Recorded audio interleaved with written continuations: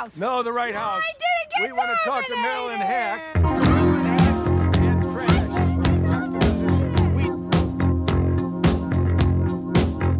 I'm from Canada Water.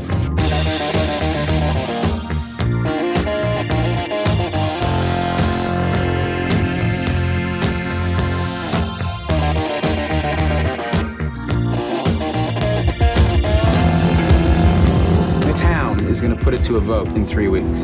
What the hell happened? You were supposed to get in, get out. Stephen and I can handle this, sir. I know everything about your company. I know what you do. You think you have what it takes. To beat you, yeah. Hey, there she is. You ready to go? Yeah. This town, this life, it's dying. You all see it coming and you just don't get out of the way. We're not fighting for land, Steve. We're fighting for people. You ain't ever gonna get what you came here to take from me. I don't even like the fact that you're here trying. You're a good man, Steve. I just wish you weren't doing this. Hello and welcome to the This Had Oscar Buzz podcast, the only podcast that has a line on getting Cher her damn Picasso. Every week on This Had Oscar Buzz, we'll be talking about a different movie that once upon a time had lofty Academy Award aspirations, but for some reason or another, it all went wrong. The Oscar hopes died, and we're here to perform the autopsy. I'm your host, Joe Reed. I'm here as always with my friend who is also not talking about the fracking, Chris Feil. Hello, Chris. I'm your friend who has a lighthouse in their photo that they're disseminating something. A telltale never in Nebraska lighthouse. The layers of that reveal were maddening. I mean, it's a plot twist that doesn't serve its movie well, but also, I mean, we'll get into it for sure. But like, it's not my only issues with this movie, but like, hanging so much of it on that plot twist is a lot. But it's a lot. Whatever. We're talking about Promised Land this week, the 2012 anti-fracking movie Promised Land. So, of course, we have been making nonstop jokes about Peppermint and Bob the Drag Queen for the last several weeks. Did you see that article from Instinct magazine? Oh, the fracking? No, not that. Oh.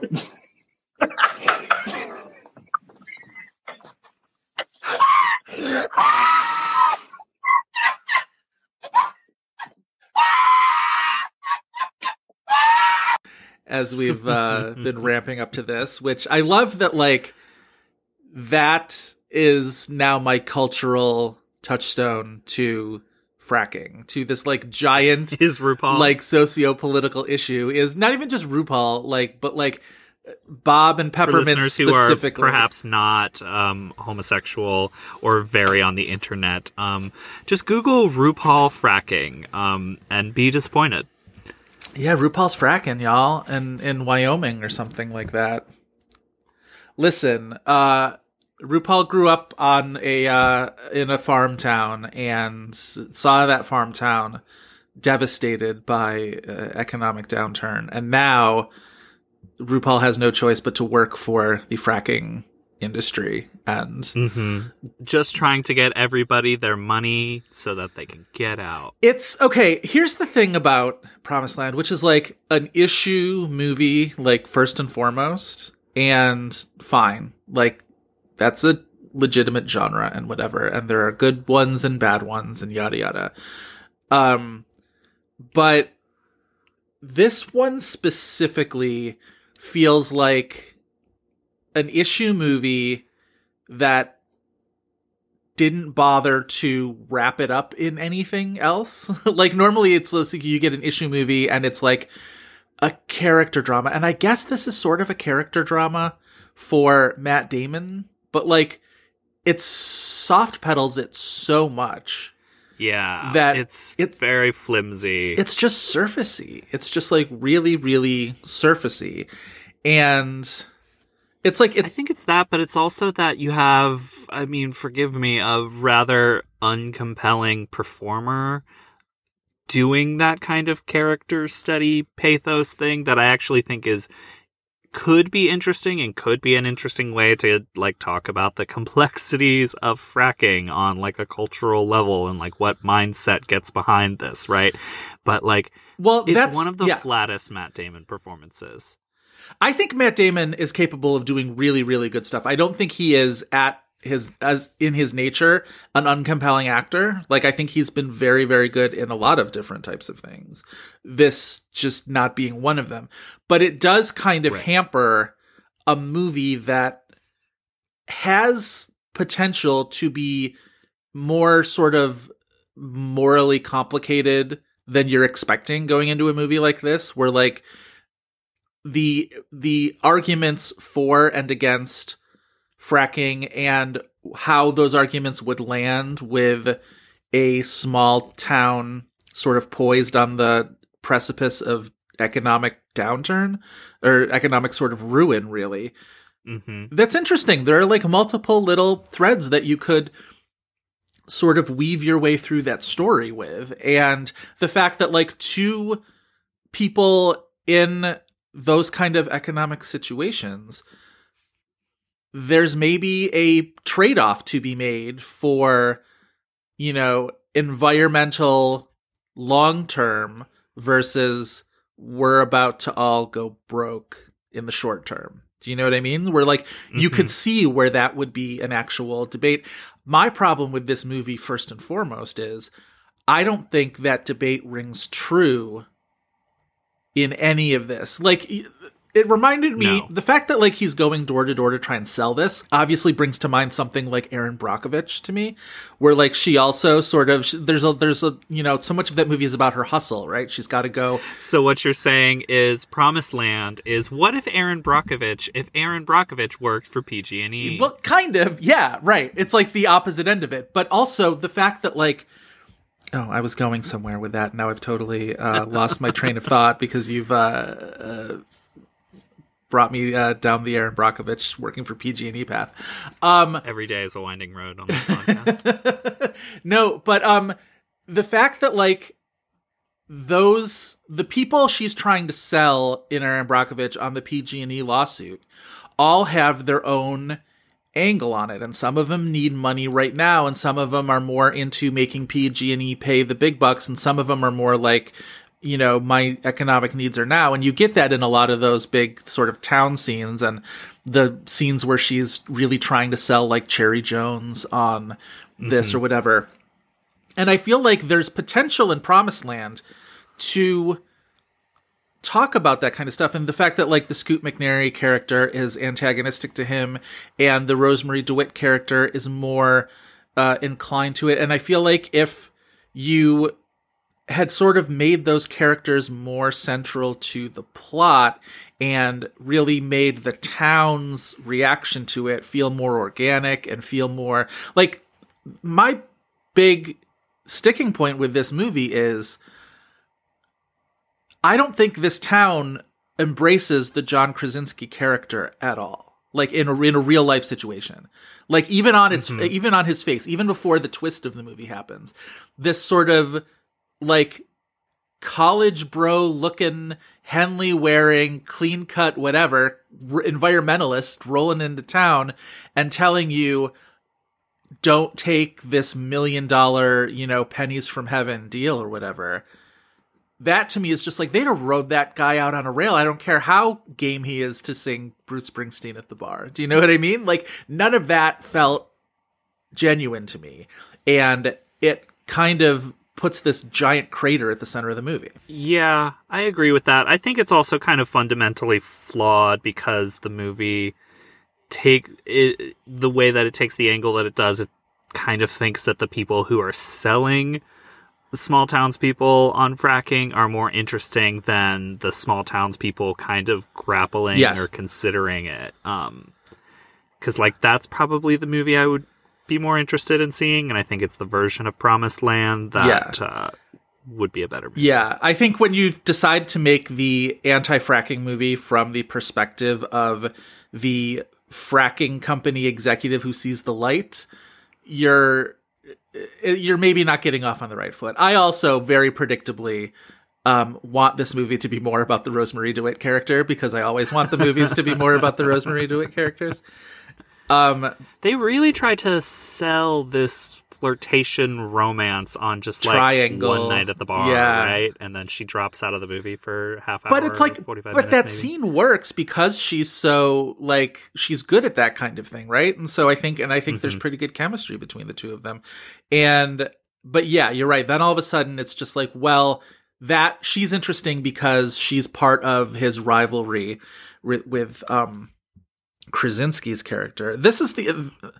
It's also a pretty bafflingly cast movie as far as like, it's so weird to see Frances McDormand playing the fracking company employee rather than like, because we've gotten so used to, especially in the last maybe like, 5 to 8 years of her career, her playing these like real hard ass salt of the earth, like pissed off characters, right? And it's just so weird to like, oh, she's the inauthentic one. She's the one who has to like go to the local store to like camouflage herself in small town drag. And it's just like, that's sort of like, she's trying to become a Frances McDormand character, I guess. She's trying to like, maybe if somebody had just been like, no, be like a Frances McDormand character. And she's like, oh, okay. And I also think casting Krasinski, who I don't hate, like it seems like a lot of people hate John Krasinski, and like whatever, that's fine. I think there were a lot of sort of like, I'm going to take the alt angle on The Office and be like, Jim is smug, and it's just like, okay, whatever. But he's way too smug for this movie, for this role, to like for that to make sense. Yeah. For like it sets you up for the twist at the end for sure, but like the twist where he goes full Bond villain and explains everything about it in a way that it's like, okay, well, he just lost his job for telling him all of those things. I mean, I guess good for that because he's evil. I sort of take it as almost just like a corporate rival flex, where it's just like, I just like did your job better than you did your job and whatever. And but it's just like, again, everything leading up to that, where he's supposed to be like the humble environmentalist who wins the town over. I'm just like, I don't see him winning this town over. Like, I see this town like instinctively loathing this guy and riding him out on a rail. Like, it's not like environmentalists are a great sell or an easy sell for, small town farmers anyway, right? So I don't know. It also has this like sheen of like trying, I mean, like it's cliche to say Capra-esque, but like you can kind of feel this movie reaching for a certain type of like maybe Capra, like Americana, of like glossing over things that feels like, for lack of a better word, inauthentic. It feels like people's vision of what like small town American life is like, rather than, I don't know. I thought a lot about like other filmmakers, who could have done a movie like this and make it actually feel like a small town, not like our rose tinted glasses version of a small American town, like someone like Deborah Granick or, sure.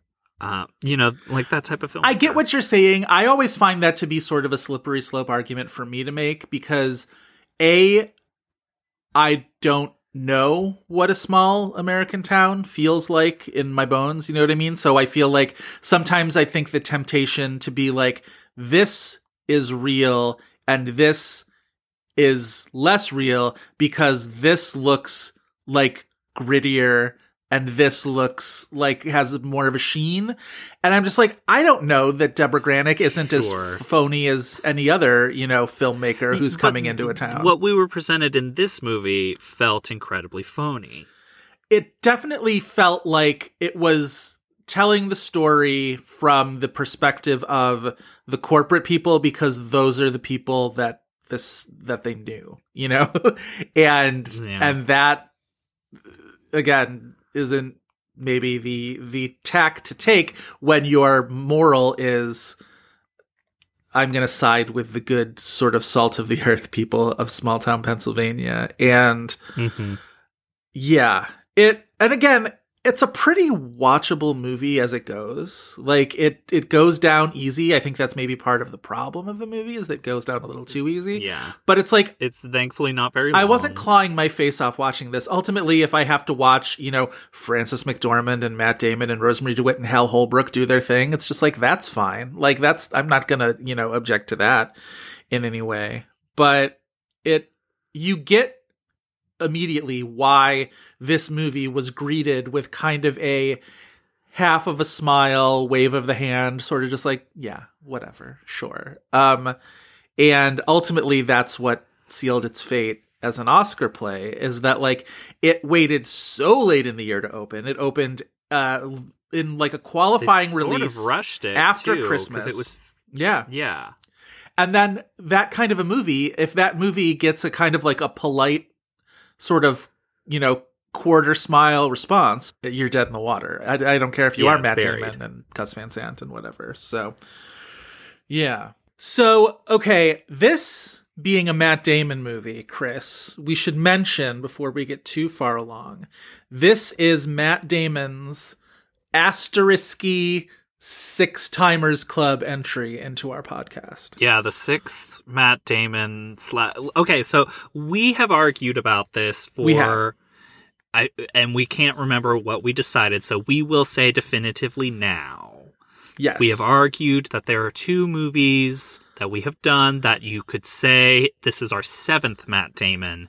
One of them is Finding Forrester, where he is in a scene and not like Interstellar in a scene. Like it's right. It's a full like blink and you'll miss it cameo. Yeah. And then The Majestic, is it a full I can't remember anything from that god-awful movie. Is he just a voiceover the whole movie, or just like the letter at the end? I don't think he narrates the whole movie. I think it's just towards the end, but I could be wrong. It's been a not bajillion like Jim years. Carrey, Simon Birch situation. Right, or like Alec Baldwin in the Royal Tenenbaums or something like that. So those are going to count as one.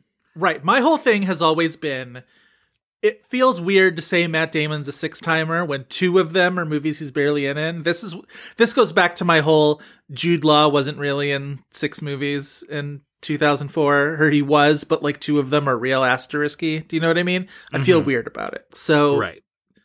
I am nothing if not pedantically consistent. So we're going to take the occasion of Promised Land to celebrate Matt Damon 6 asterisk timer This Had Oscar Buzz entry. So as we have done with our previous 6-timers, Meryl Streep, Claire Danes, Naomi Watts, Dermot Mulroney, we didn't actually do it for Anthony Hopkins, although we could and probably should have. But next time we do Anthony Hopkins, we'll make up for it. Exactly. So as we've done with all of those, I made up a little quiz for you, Chris, about the 6. What I'm doing for the sake of this is I'm counting Finding Forrester. I'm not counting The Majestic. So I'm going to give you a quiz where the answers will be some combination of Courage Under Fire, Suburbicon, All the Pretty Horses, Finding Forrester, The Rainmaker, and Promised Land, which are the 6 official, according to me, Matt Damon movies that we have done. Bless you for not making me faceplant by trying to remember The Majestic. We already can't remember how much of a voiceover Matt Damon does in it. That's enough trivia about that film. So, yes. Okay. All right. So this is just, basic kind of stuff, whatever. So, all right, Matt Damon quiz begins now. Which is the only one of those 6 movies that was released pre-September in its year? Courage Under Fire.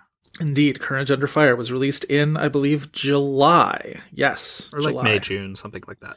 Yes. Right. Which 2 films were released by Paramount? Suburbicon and The Rainmaker? Correct. Suburbicon and The Rainmaker. All right. Which one made the most money? Okay, so this is all worldwide. I don't think it matters either way, but I'm counting worldwide. Like one of them is significantly the most. See, you would think it is The Rainmaker because John Grisham movies made money, but we talked about that in our episode. It surprisingly didn't make that much money. It's definitely not Suburbicon. It's definitely not Promised Land. Could be Courage Under Fire. I don't think it's Finding Forrester. What movie am I forgetting already after you just listed them to me? What are the middle ones after Courage Under Fire, Suburbicon? All the Pretty Horses. Not and then that. Promised Land. Promised Land, did you just say? I did. Okay. Is it Courage Under Fire?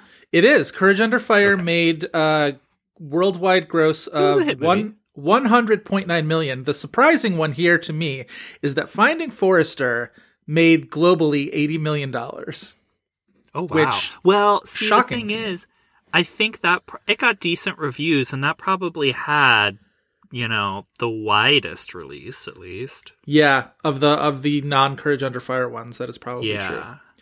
All right. So, which one made the least money? Is it Suburbicon? It's not. Is it Promised Land? It's Promised Land, but barely. Promised Land made 12.3 million. Suburbicon was 12.8.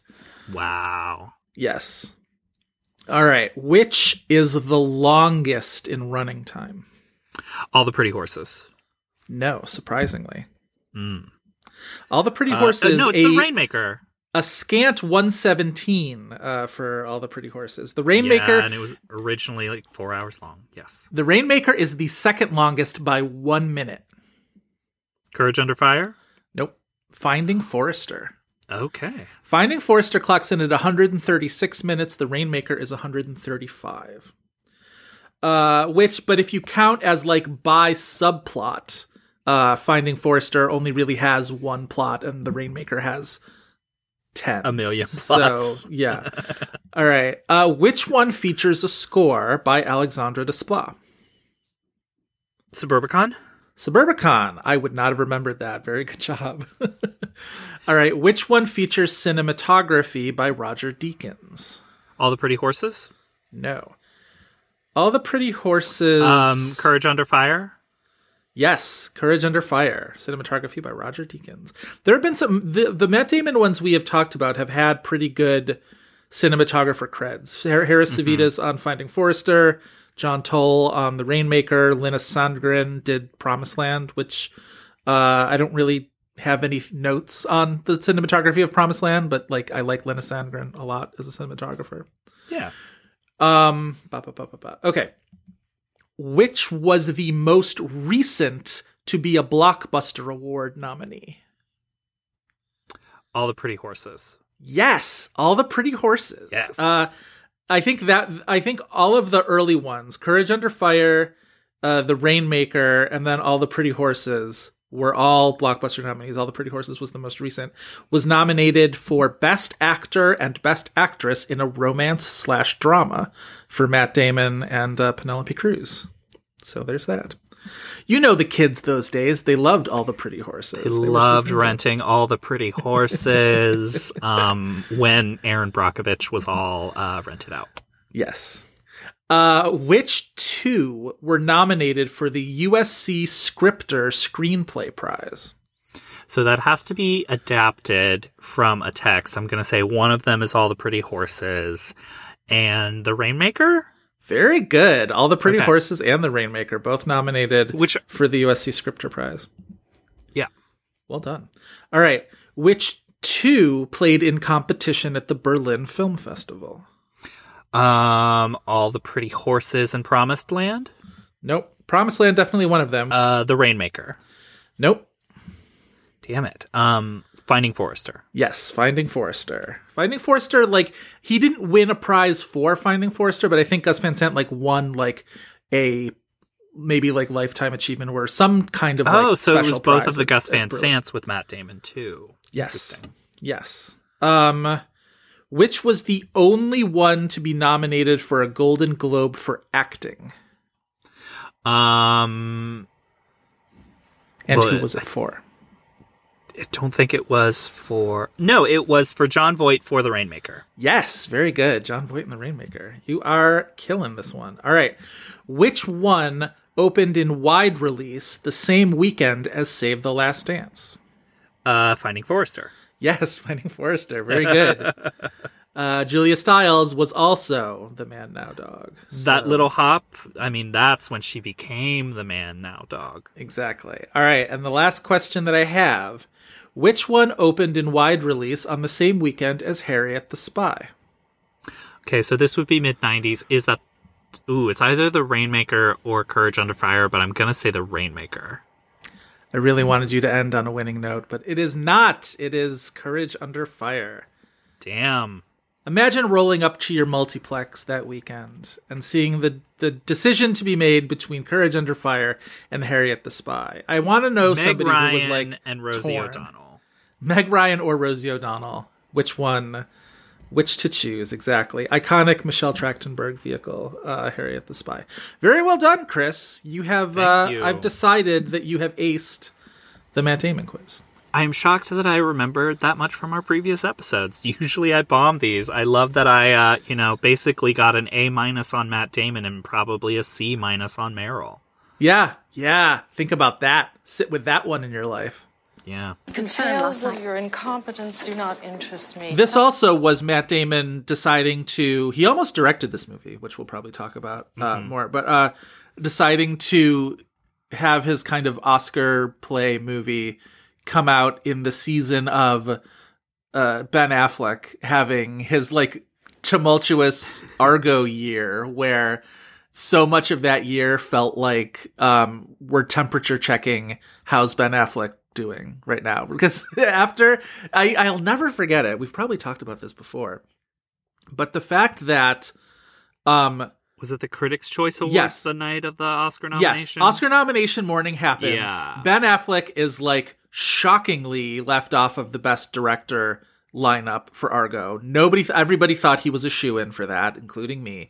It doesn't happen. That night is the Critics Awards, and the mood around that night felt so funereal, where it's just like, how's he holding up? Do you think he's okay? Because then immediately after the Oscar nominations happen, he wins Best Director at Critics' Choice, right? Like, yes. And so it's like, everything that happens for the rest of award season happens as if he did get a Best Director nomination, because like Argo just kept moving forward and the perceptions had to sort of like catch up to the fact that like, oh, that snub didn't mean anything in terms of Argo still winning Best Picture. But in that moment, everybody was just like, oh, what a weird thing for Ben Affleck. Oh, he must be feeling so strange. He gets the big snub and then he wins and now he's got to talk to people. Do you think he's okay? Like, did you see his face? There was a little bit of rubbernecking towards the slightly cringy side of it. Yes, but that continued throughout all of the award season. There's this push-pull of like a little bit of rubbernecking, but also a little bit of just like poptimism, like Ben Affleck poptimism, where it's just like, good for him. Oh, he won the Golden Globe. Good for him. I'm glad. Like, well, because that Critics' Choice, I might be misremembering that they gave him a standing ovation, which is hilarious, if so. But his speech had this thing of like, okay, I've got something to say. Like, Yeah, well, and then... because everybody in the room knew... And that tone sort of persisted through his Oscar speech for when Argo wins Best Picture at the Oscars. I watch it more often than I watch something that I don't like. It's not like I love it. Like I love like Julia Roberts' Oscar speech or something like that.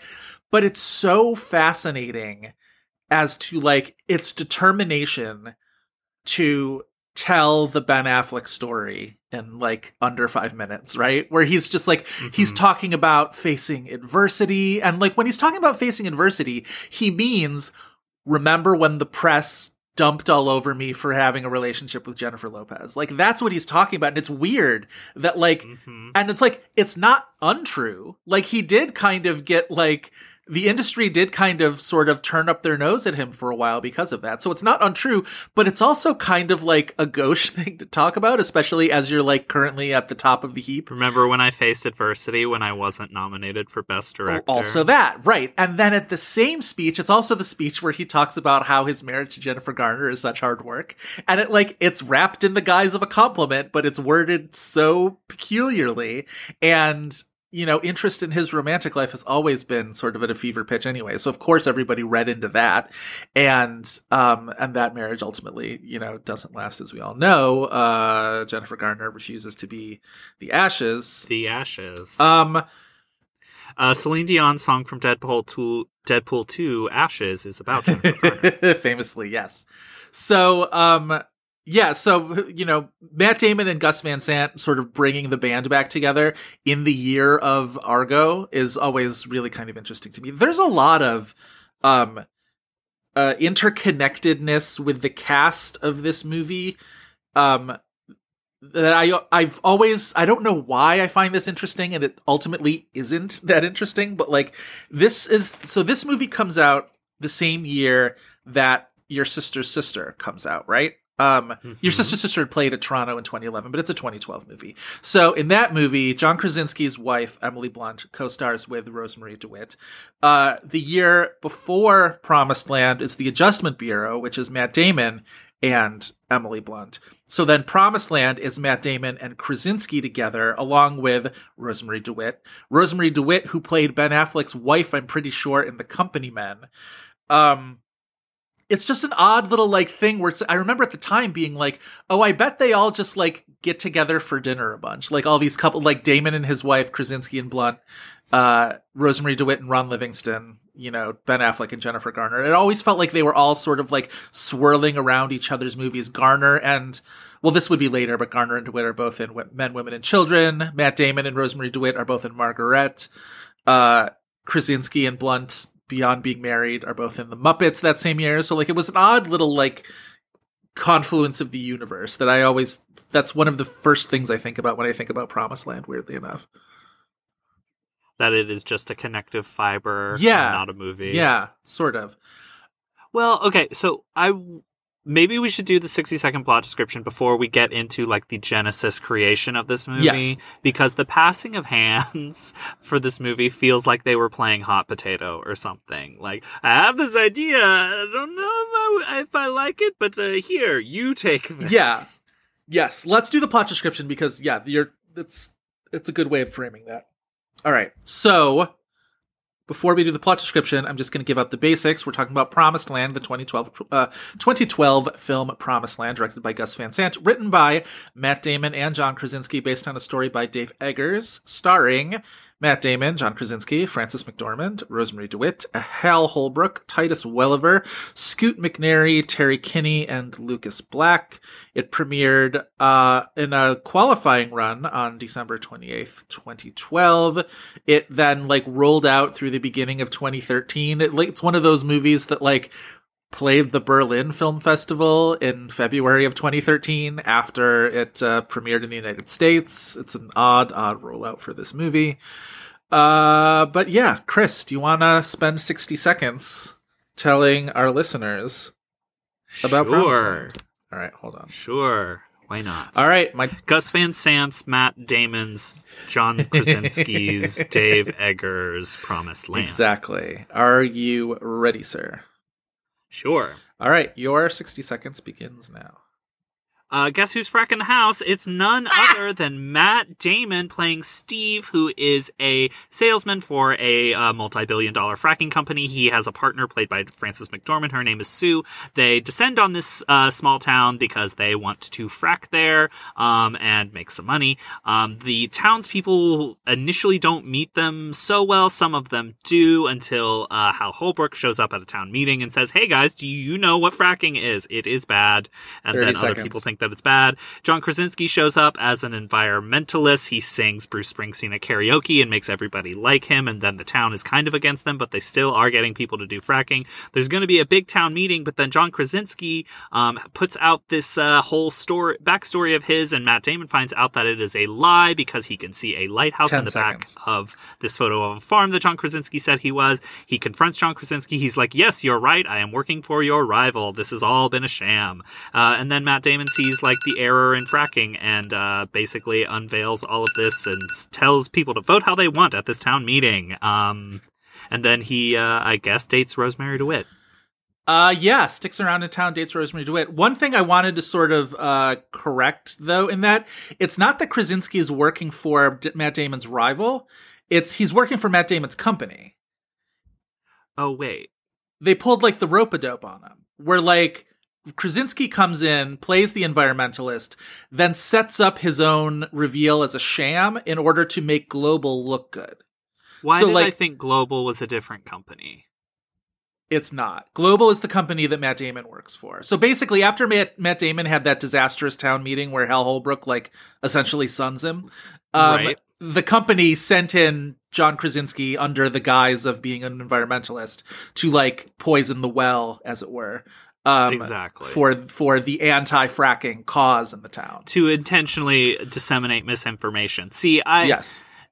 This is the part of the movie where it's like the movie is so placid, then this whole John Krasinski reveal is like confusing because there's nothing going on in this movie, and then all of a sudden there's this double, triple cross. Right. Well, the movie does not set you up. It's not about corporate intrigue at all until that moment. So you're not really prepared for this to be that kind of a movie. So all of a sudden it just sort of plays as this like odd little Deus Ex Machina where it's just like, oh, okay. So now all of a sudden this is about corporate underhandedness and Matt Damon getting like shivved for, business reasons or whatever. And right. It's not the perils of fracking.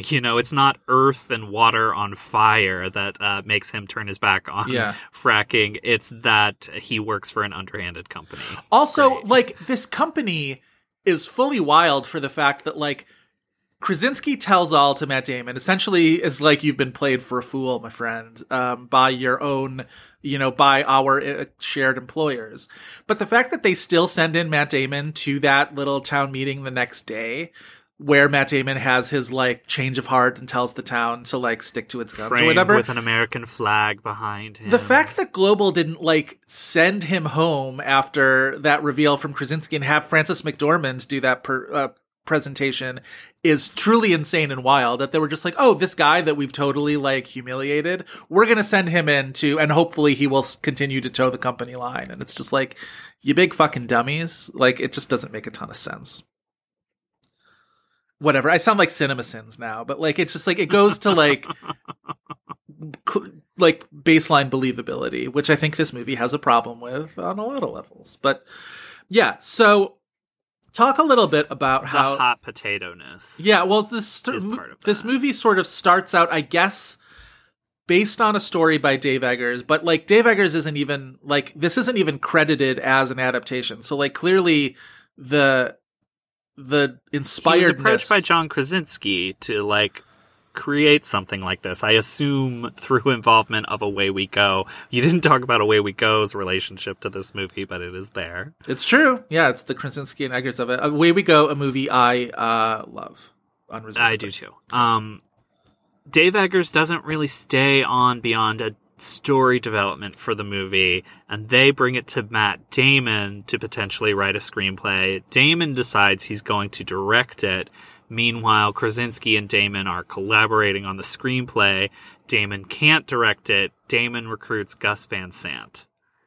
Right. His old Good Will Hunting pal. And I mean, like, we're the dum-dums who have a podcast. We don't make movies. I'm sure there's plenty of movies that are made in this way, of a passing of hands of, like, recruiting people who you have collaborated with or you have a relationship with to like tell a story. But it really feels like in like this movie's narrative, it's like people passing it on, like wanting to be involved but be like, no, but you do it.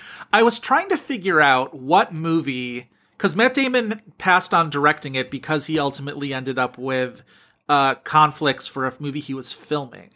My guess is because it would have taken a long time to film it. My guess is this movie is Elysium, which makes it even kind of funnier. But like, I have no actual proof that that's Elysium had reshoots, and I'm pretty sure the Adjustment Bureau had reshoots. Right, Adjustment Bureau is the year before Promised Land, and Elysium is the year after. Because its release date was pushed, and I think they overhauled the movie. So depending on what end of things that these delays happened, one of those two, I think, is probably the safe bet. So yeah, and interestingly enough, the fact that like this was setting up to be Matt Damon's directorial debut, it's been 9 years since then, and he hasn't directed anything else. I wonder if he sort of like maybe took a step back and was just like, maybe this isn't something I want to do, which honestly, kudos. Like, I feel like maybe more people should like, there's something of a, not always, there's a lot of actors who make very, very good directors, but there is something of a,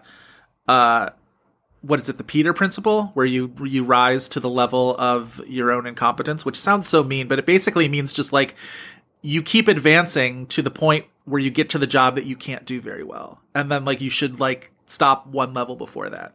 And sometimes, and like I relate to that shit. It comes for all of us. Yeah. But like I kind of good for Matt Damon if he decided that like, you know what, I feel like I'm an actor first and foremost. But it is interesting that like, because his big breakthrough was Good Will Hunting, a film that he essentially, you know, there's all this talk about like how much, you know, did Gus Van Sant actually, you know, sort of handhold those boys along or whatever. But like, that's their authorial vision, right? That movie was basically essentially credited to them as a, you know, that was their movie.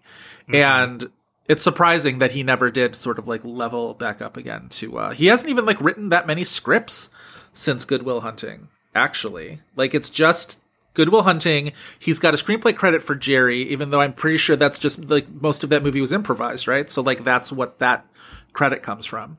Also Gus Van Sant. And then Promised Land. And then now he's got something in post-production called The Last Duel, the Ridley Scott movie that he and Ben Affleck. And Affleck, and they both did the screenplay which on is, that as well. Who did the polish on it? Because a female writer was also brought on. Nicole Holofcener. Oh, Jesus, no. Of course I couldn't remember it's Nicole Holofcener. I blocked that out of my mind. That is a movie where it's just like, it's Ridley Scott, who like, I have my ups and downs with the Ridley Scott, but it's still like, it's a major thing.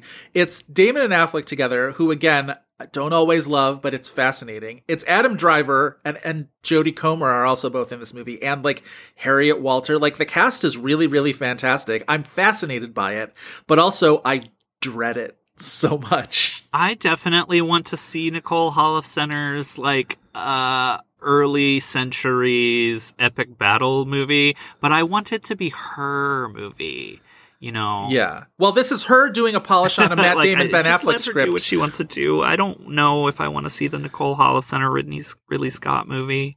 Yeah, well, and it's the unimpeachable Nicole Holofcener. Yeah, let her do what she wants to. It definitely feels like that's a, you know, a work for hire thing for her. It doesn't feel like, if that movie is bad, it's certainly not going to get hung up on Nicole Holofcener. But that's also the movie that everybody got mad at, because the log line is that like these two, it's a war started by a rape or something. It's a king and a knight, and they decide to have a duel over the rape of one of their wives, and it's just like, oh, we're still doing this. We're still doing rape as a plot device.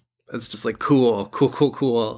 It's also the movie with the on-set photos that are utterly hilarious, where Adam Driver looks like Warrior Jesus. He does.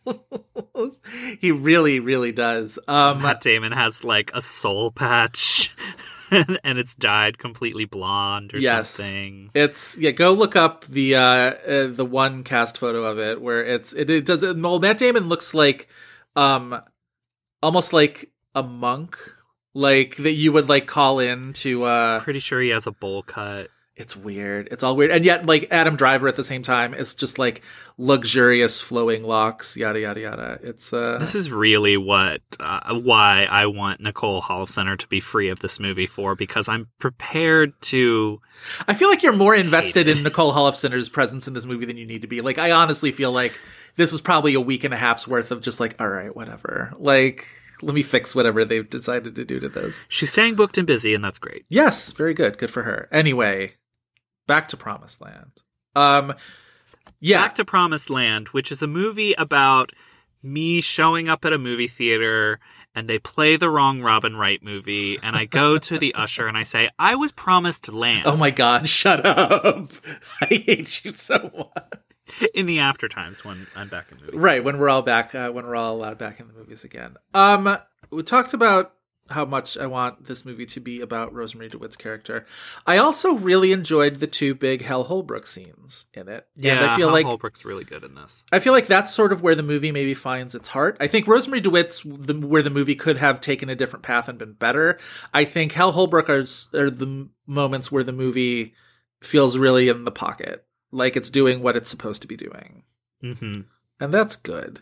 And not just because of the performance. Like, Rosemary DeWitt's scenes, like, that is fully just the performance. That character is nothing. Right. But she is great, so she makes it incredibly watchable. Yes.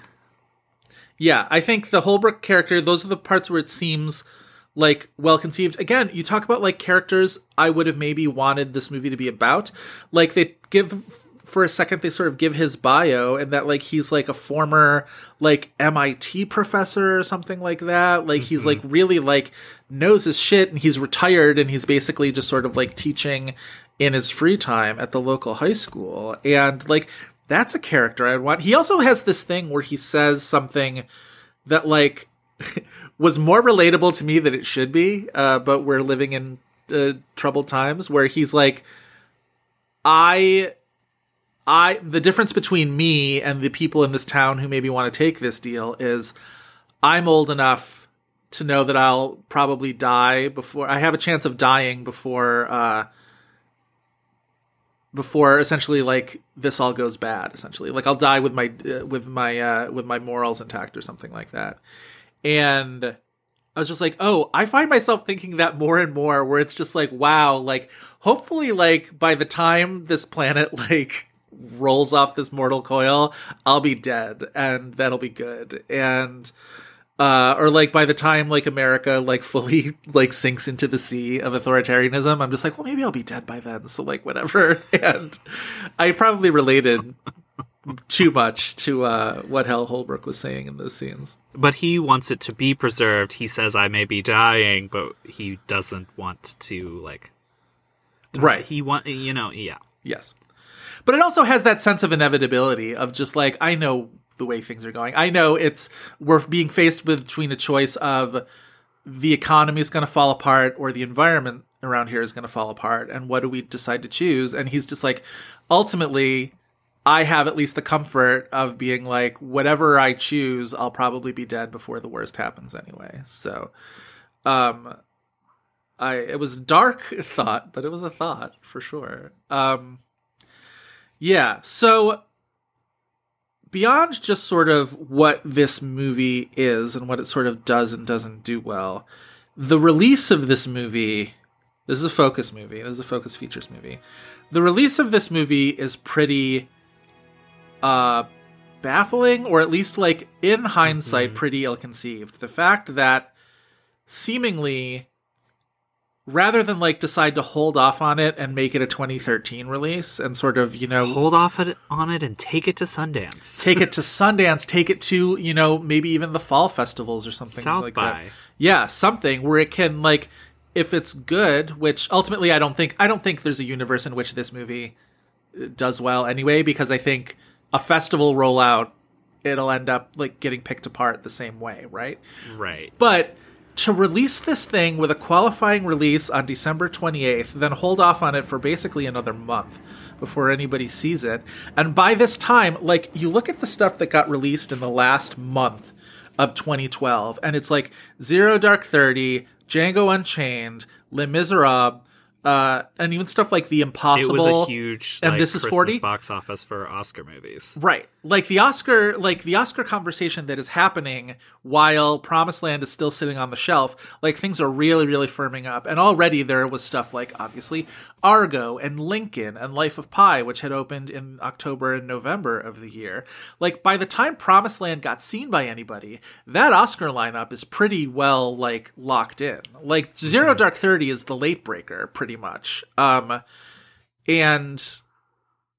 like, it's a way more formidable movie than this one, because here's what I do think a scenario is. Again, I am a simp, I am not a filmmaker, right. But they filmed this movie in the April of 2012 and released it in December. So they rushed this movie. Right. Like, you could have had more post-production time, you could kind of fine-tune the beats of the movie to make a better movie. Yeah. Like, And I'm not quite sure what the impetus to rush it out was, but okay, like, you tried it, and I mean, I guess maybe in that, like, maybe they thought people were more primed to accept it because it was an election year, even if it was after an election. I don't know.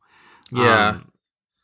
So the other Focus movies this year, they had a lot of like co-productions. So maybe it's like they wanted something that this was like sort of all on their own, because they had a co-production on Anna Karenina and on, well, Hyde Park on Hudson, the ill-conceived and ill-received Hyde Park on Hudson, and Moonrise Kingdom. Moonrise Kingdom and Anna Karenina were both sort of better placed within the awards conversation of 2012. And they didn't really start pushing Moonrise Kingdom until pretty late, as their other things were kind of falling off. And I guess we can assume that, like, they knew Promised Land might not be the one. Right. Yeah.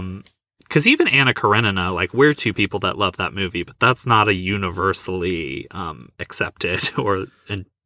there are detractors for sure for Anna Karenina, wrong as they are. And maybe they're looking ahead at 2013 and being like, look, because 2013, they have an Oscar contender in the spring that year. They have The Place Beyond the Pines. And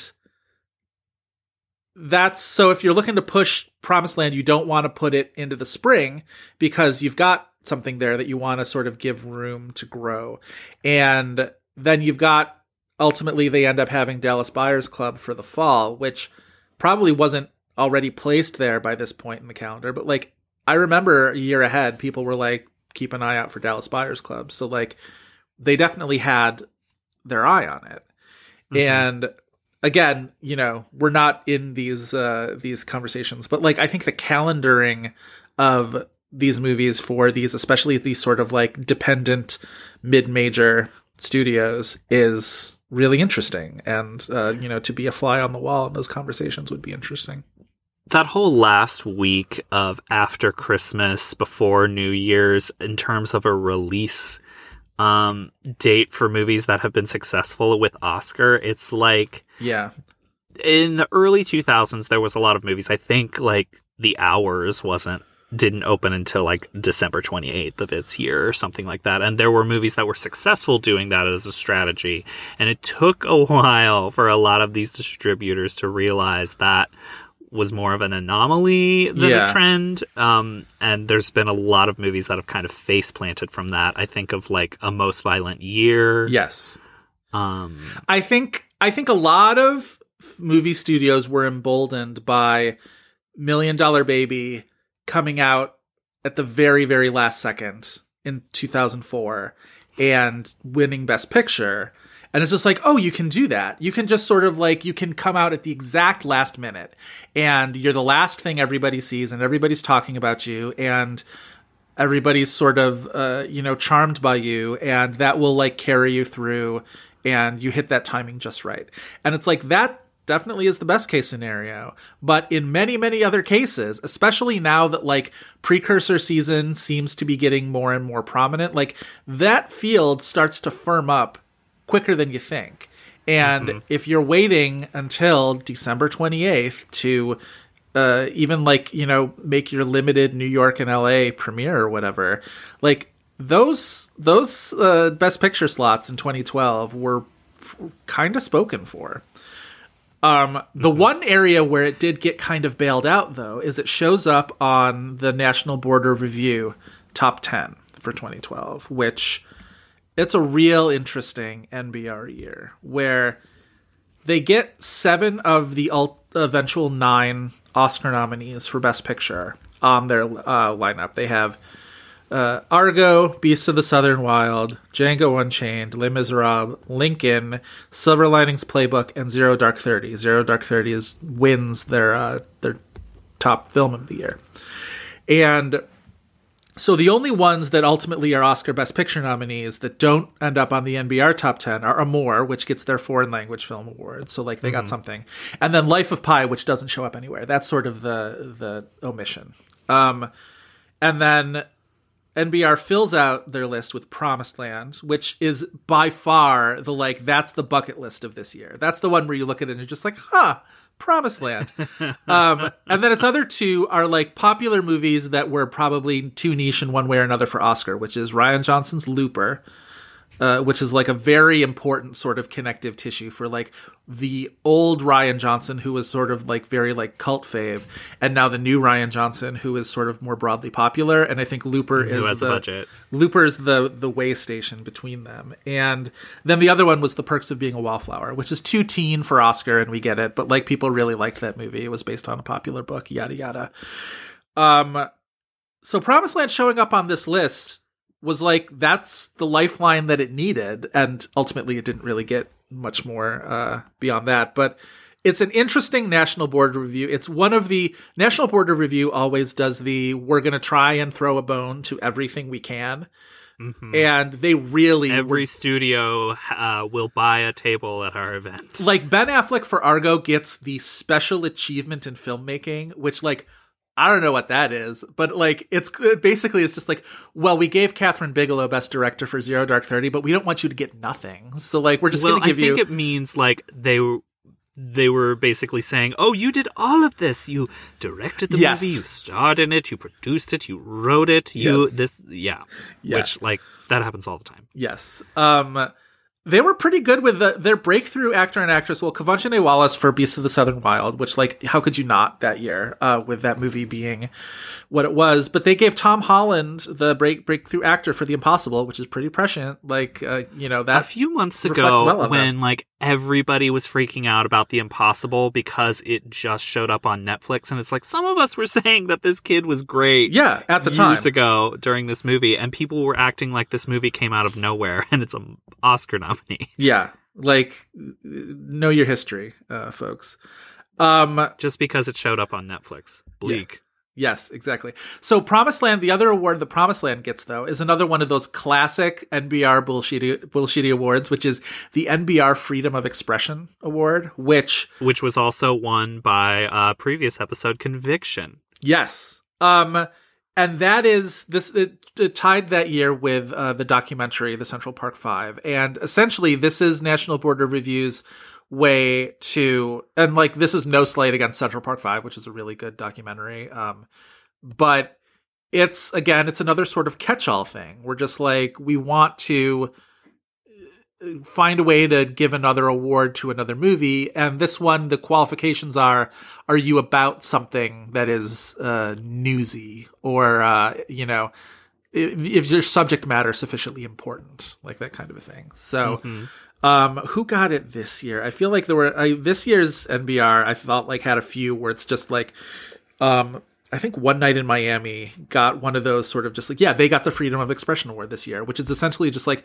well, we wanted to give you something and you're like about something, so we're going to, do that for you. And, good for them. Good for the National. This is why I never really get that worked up or mad at National Board of Review. Sometimes you see people being like, they're not real critics, grumble, grumble, grumble, like whatever. And it's just like, they're this weird phantom assemblage of people. They say that there's some academics in there, which, okay.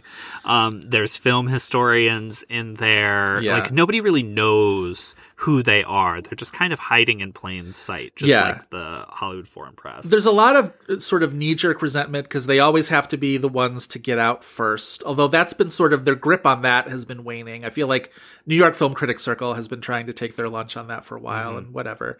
And then they're also sort of, again, slighted for the fact that they want to spread the wealth, give something to everybody. They're sort of seen as thirsty, and like, yes, but like for whatever reason, them being thirsty, I find far more palatable than the Critics' Choice being thirsty, because the Critics' Choice try to be thirsty in ways that like they for so many years touted how many of their nominees would go on to be Oscar nominees. And it's just like, so you're predicting things? Like, that's what you like want to hang your hat on? Where like, at least NPR, and this is why I like the Globes too, they'll throw you something. The fact that NPR nominated The Bucket List, a lot of people saw as a bug and I see as a feature, where it's just like, yeah, that's what makes them fucking weird. Like, I like that. They always have one, at least one that is absolutely absurd. This year it was The Midnight Sky. Yes. And like, good, fine, good. I like that. It doesn't have to be have your the same bad thing. taste sometimes. I have bad taste sometimes. Well, but no, you're right to compare them to Critics' Choice, because Critics' Choice, I feel like is the only reason it is still a major precursor is because they are a large voting group, similar to the way Oscars are. So consensus can build similarly when you have several thousand people voting for something. But they're thirsty, and Critics' Choice is thirsty in a way because, like, they decided a few years ago, probably about a decade ago, that they were more importantly a television show yes, than an actual awards ceremony. Right. Yes. And, you know, do your thing, I guess. But, like... Yeah, do your thing. Have your superhero movie award so you can... Yeah. I don't know, have attention. But the fact that, like, you mentioned this year's NBR Top 10, and it's very, like, yeah, they have The Midnight Sky, which a movie that zero people I've ever heard of liking.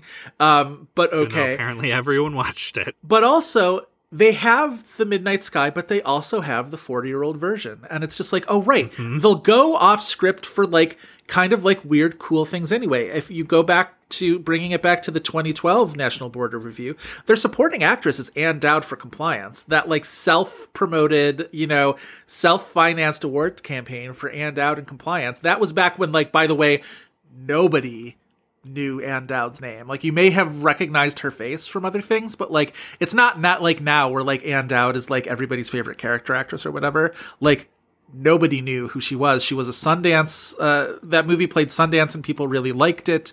Or like, some people really liked it. Some people, kind of hated it. It was a little divisive, right? Compliance? Yeah. But like, she was universally loved for that movie. People have apparently forgotten about this and that she self-financed her campaign, because we did this for like one of our like Twitter polls or something, and people were like, that's not a thing. She didn't blah, blah, blah, blah. And it's like, no, she paid for her campaign. I'm pretty sure she paid for the screeners for that movie. Yeah.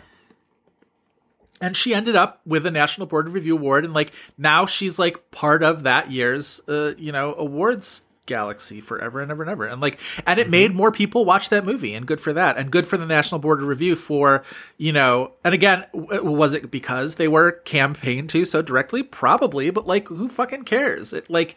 It's a cool nomination. We now have National Institution Ann Dowd. Exactly. They got in on the ground floor with Ann Dowd, and they look better for it. Between that and Tom Holland, like, this is actually a really good year for National Board of Review looking forward thinking, which is good. Their other acting awards that year were Bradley Cooper in Best Actor for Silver Linings Playbook, Jessica Chastain for Zero Dark 30 for Best Actress, Leonardo DiCaprio for Django Unchained Supporting Actor. This... I think for all three of them, that like really helped set the table for all three of them. I know DiCaprio doesn't end up getting nominated for Django Unchained, but like he was in that race pretty much the whole way up until, Oscar nomination morning. He was the one when Seth MacFarlane and Emma Stone decided to get cute with, supporting actor nominees. He's won before. They all had won before. And like DiCaprio was the spoiler of that. Once they started doing that bit, I'm like, well, I guess Leonardo DiCaprio didn't get nominated. You fucking idiots. I'll never let that go. That aggravating. That was the beginning of Oscar nomination morning being like futzed with.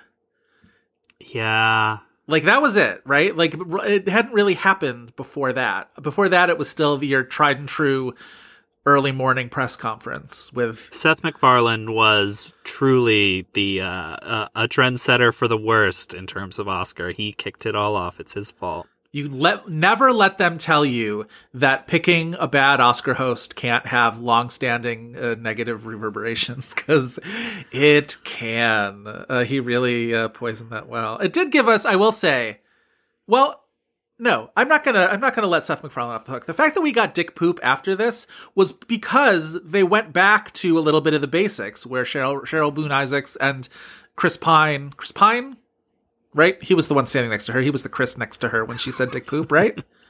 I think. Who knows? Like, a Dick Poop probably overshadowed all nominees. But, like, the fact that we got Dick Poop after the Seth MacFarlane debacle is, like, a miracle. Because, like, they did really kind of, like, go back to basics for that. But, like, that's the kind of moment you get when you get a president of the Academy who is not an actor and who, like, it's funnier that it came from Cheryl Boone Isaacs and it didn't come from Kumail Nanjiani. Nothing against Kumail, but, like, the fact that, like, it wasn't an actor who made that mistake made that funnier. Yes. I will stand by that. Anyway. For achievement in cinematography, the nominees are Emmanuel Lubezki for Birdman or The Unexpected Virtue of Ignorance, Robert Yeoman for The Grand Budapest Hotel, Lukasz Yal and Richard Lenszowski for Ida, Dick Pope for Mr. Turner, and Roger Deakins for Unbroken.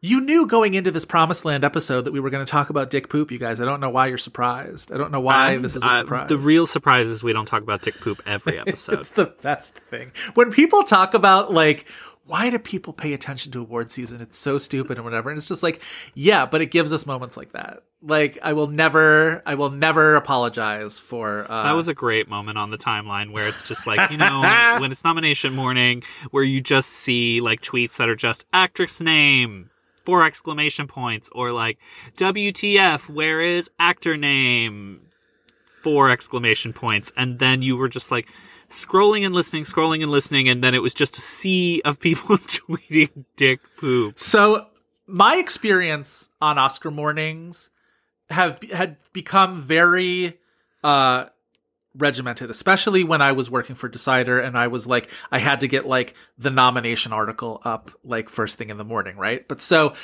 if you follow me at all on social media, you know that like I have a process for Oscar nomination morning. And like this is a thing that goes back to like my college years or like not too long after my college years, where I would get so psyched for Oscar nomination morning, and I would, for ease of, because, you know, initially I would watch like the nominations on E, and they would be reading about, and I would just scribble the names as fast as I could, and sometimes I wouldn't be able to keep up with it, and like whatever, and like I would drive myself crazy. So what I started to do was I would pre-write a list of like every possible, conceivable acting, directing, picture nominees.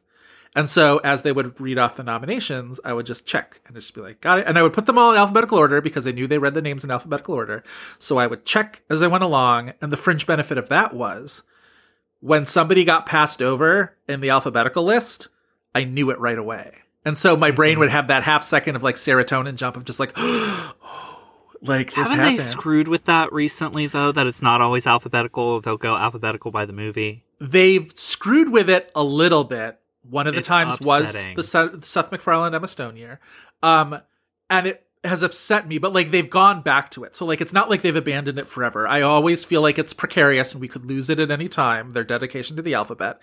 But like we haven't lost it for good yet. But so that process of making those lists then has like blossomed into what I call the nerd list, which is I will do this for every category and pre-make a list of contenders in every category. A lot of these smaller categories do bake-offs now, so like that helps, where I'm not like listing 100 things for international feature, makeup. Right, exactly. But with like the acting categories, I'm still basically like going by my best judgment, trying to, you know, decide what 20 actors are still in contention or whatever. Usually it's not that many. Every once in a while, I'll know that something is a real surprise when I have to like write it in, you know, myself. This was going to be my question. From like acting nominees or directing nominees, when have you had to handwrite it? I'm trying to think of what the like how surprised. That is very telling of like how much of a surprise one of these things were. Yeah, because I know I've seen your nerd lists before. Didn't I make you the nerd list last year? You might have. This year I've got to figure out how I'm going to do it because I don't have access to a printer. And yeah, and other people now have come to like depend on the nerd list, like that I send it to them. So I now feel sort of like a responsibility. But so how did I even get on this? Oh, right. So dick poop happens. So like my process on Oscar nomination morning is I've got all these like pieces of paper out in front of me. I'm ready to check my boxes. I'm like an accountant on April 15th. I've got paperwork everywhere. That's what I imagine accountants do on tax day. And also while this is all happening, I've got my like article sort of like halfway written that I've got to like get up right away. So I can't really check Twitter or get immersed in the Twitter stuff, which is too bad because I want to have those reactions too of just like actress name, ! Somebody got nominated and I'm super excited about it. But so dick poop happens and I'm just like, my brain is screaming because my fingers have to have work to do, right? I've got boxes to check. I've got lists to make sure are correct. I've got an article to populate in my in the back end of my website, and all my brain is doing is like dick poop. She said dick poop. And just going crazy. And I know, like, I don't even think I actually did check the Twitter timeline, but I knew my brain is sending me these images of just like a rapidly scrolling Twitter timeline that is just like dick poop, dick poop, dick poop. And I'm just like, I'm missing out on this most joyous of occasion. But like, it was the wildest fucking shit. It will never not be funny. Cheryl Boone Isaacs has given us a gift.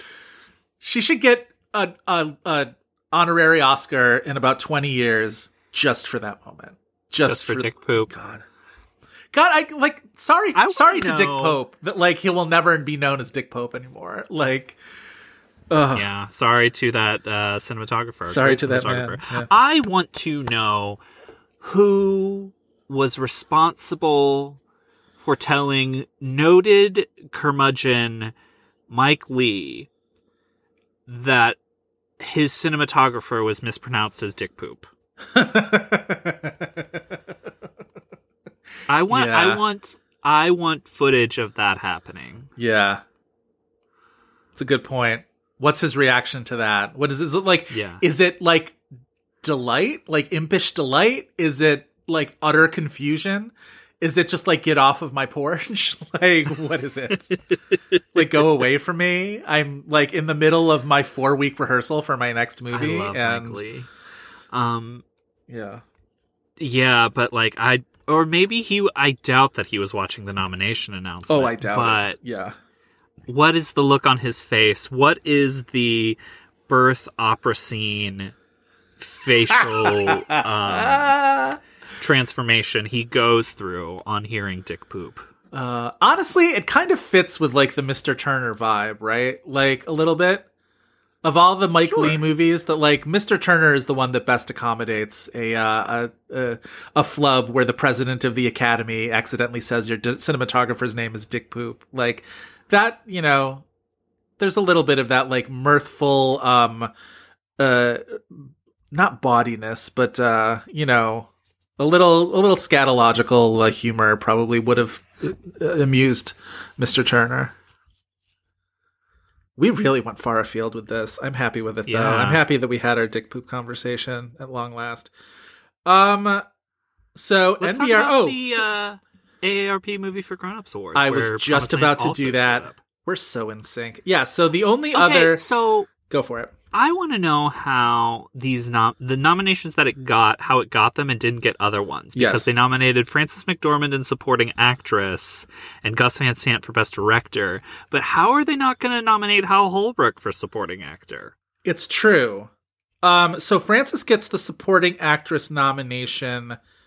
That like she's not bad in this movie, but she's not really in this movie much, and she doesn't get very much of an emotional through line at all. Like we get a couple moments where she's on the phone with her kid and like she's missing her kid, but like there's really not much to that character. It's an odd nomination, even among like the M for Gs, right? Uh-huh. I don't know. It's weird. Other nominees make more sense in this. Sally Field for Lincoln, obviously. Shirley MacLaine for Bernie is a rad nomination. I think that's a really good one. Was she Globe nominated? I don't think so. I think this is the only really like big thing she got for that. I could be mistaken. Jackie Weaver wins it for Silver Linings Playbook, which is one of the weirder Oscar nominations. Like, she's another one. It's just like, what does she do with Silver Linings Playbook? Like, the joke became that she makes just like the Krabby Patties. I was gonna say she shows up with the Krabby Patties and the homemades, and it's just like, yeah, but like, I guess I'm sure she has one like little like tearful scene with Bradley Cooper, or whatever, about like she has this her Oscar clip is the scene at the like very beginning of the movie where she's driving him home from his care facility, and then it's also just like the shot of her watching Jennifer Lawrence and Bradley Cooper dancing. Yeah. I remember when she got that nomination, I like momentarily was just like, oh, Silver Linings Playbook could win Best Picture if they like it this much. Mm-hmm. To give it, you know, acting nominations in all 4 categories, I'm just like, oh, wow, like, sure. So she wins Supporting Actress. The weirdo nomination, weirdly, isn't even Frances McDormand. It's Catherine Keener for A Late Quartet, which is not Quartet, the Quartet from the Golden Globes that year. We've talked about Kristen Wiig and Will Ferrell. A Late Quartet is her and Philip Seymour Hoffman and Christopher Walken, and it's about a quartet who are late. Like, now I'm becoming Kristen Wiig. They're a string quartet, I believe. I've seen this movie. Yes, they're a string quartet. Fine. Wait, so the like quartet is not about a string quartet?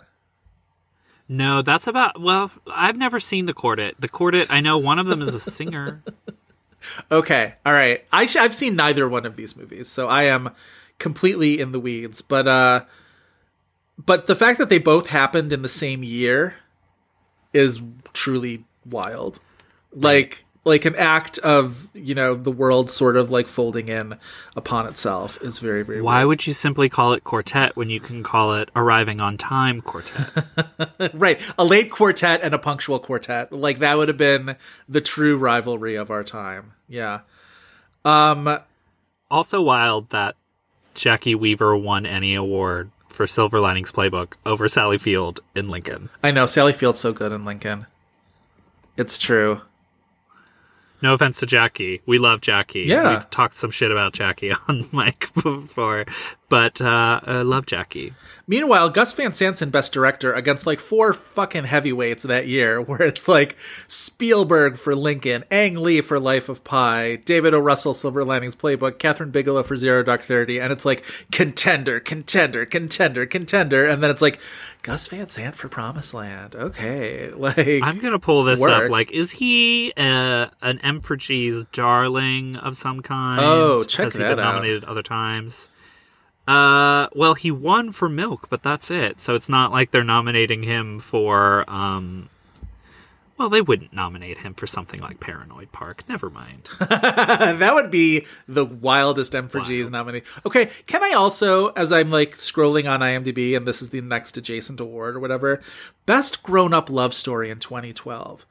Not, Lincoln for Sally Field and Daniel Day-Lewis, which fine, I get Which it. is That's nominated. not like no, that's what I mean. That's nominated. Hope Springs is nominated, which I think is a wonderful, like, the definition of a grown-up love story, right? That's the whole point of that movie, is let's tell a grown-up love story, Hope Springs.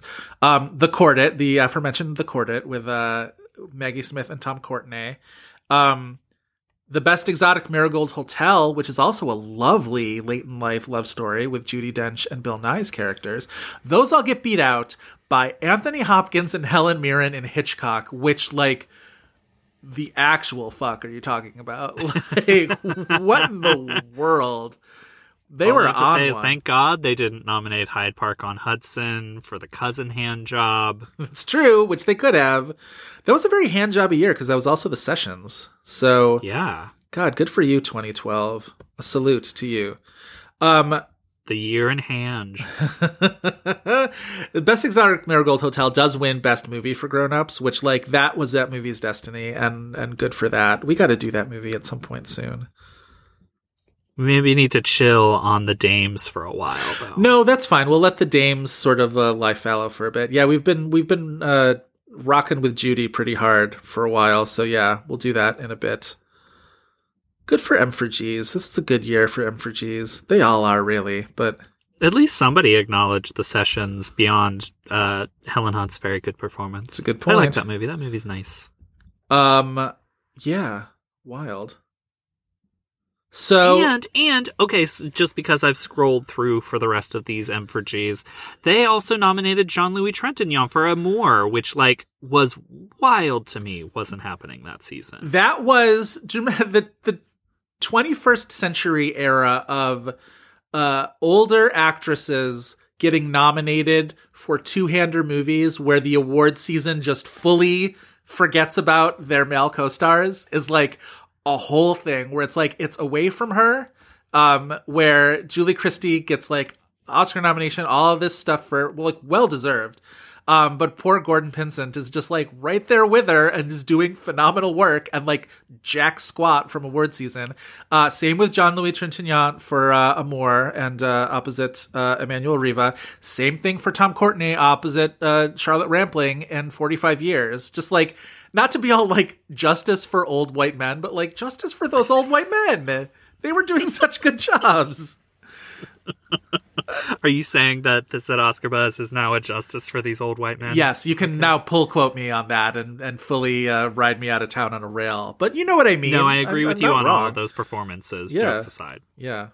But an odd little trend. And like, again, it plays into the fact that like there aren't as many leading roles for women in big, buzzy movies, and that's why those performances, there's maybe less competition. I always feel dicey when I say that there's less competition for Best Actress, because in a perfect world there wouldn't be. There are plenty of wonderful performances, but like Oscar voters narrow their perceptions, and just of those narrowed perceptions, there's fewer lead performances by women. Anyway, M4Gs. What else about Promised Land did we want to mention? We could talk a little bit about Gus Van Sant. It's our second Gus Van Sant movie we've ever done. Yes, we should. And we talked about Finding Forrester, and it makes sense that with Finding Forrester, the conversation went to, who is the man now, dog, and, deep discussions of that. Gus Van Sant's directing career is absolutely fascinating to me. And I always want to just sort of linger on it for a while, because he is capable of the most really esoteric, challenging, small sort of My Own Private Idaho, which became popular, but did so really sort of organically. Elephant, Jerry, The Last Days, that sort of trilogy of very kind of quiet, small movies about death. Yeah, movies about death in the mid Paranoid Park. Right. And then his other stuff, and sometimes he'll try something experimental, remaking Psycho shot for shot, which is should be talked about probably more. But then it's Good Will Hunting, Finding Forrester, To Die For. To Die For is there's an edge to Die For even, right? To Die For is, it's pricklier than maybe you expect it to be, but something like Restless, or something nobody saw Sea of Trees, so who knows, but something like Don't Worry He Won't Get Far on Foot, the Joaquin this Phoenix movie. Emotionalism, and just kind of an absence of whatever directorial stamp that he puts so significantly on his other movies. It's the gulf between those two Gus Van Sant genres is really wide to me. I thought about Finding Forrester a lot while watching this movie, because I remember watching that for this podcast and being this doesn't feel, unless maybe I'm misremembering, it didn't feel like watching a Gus Van Sant movie. Not at all. It made me really question what makes a Gus Van Sant movie. I agree. And watching this, I certainly didn't feel like I was watching a Gus Van Sant movie, but I definitely felt like I was watching a movie from the director of Finding Forrester, if that makes sense. No, it makes total sense because I thought the exact same thing. And like, he's got a lot of interesting shades to his, like, I guess, eye as a director that don't always overlap.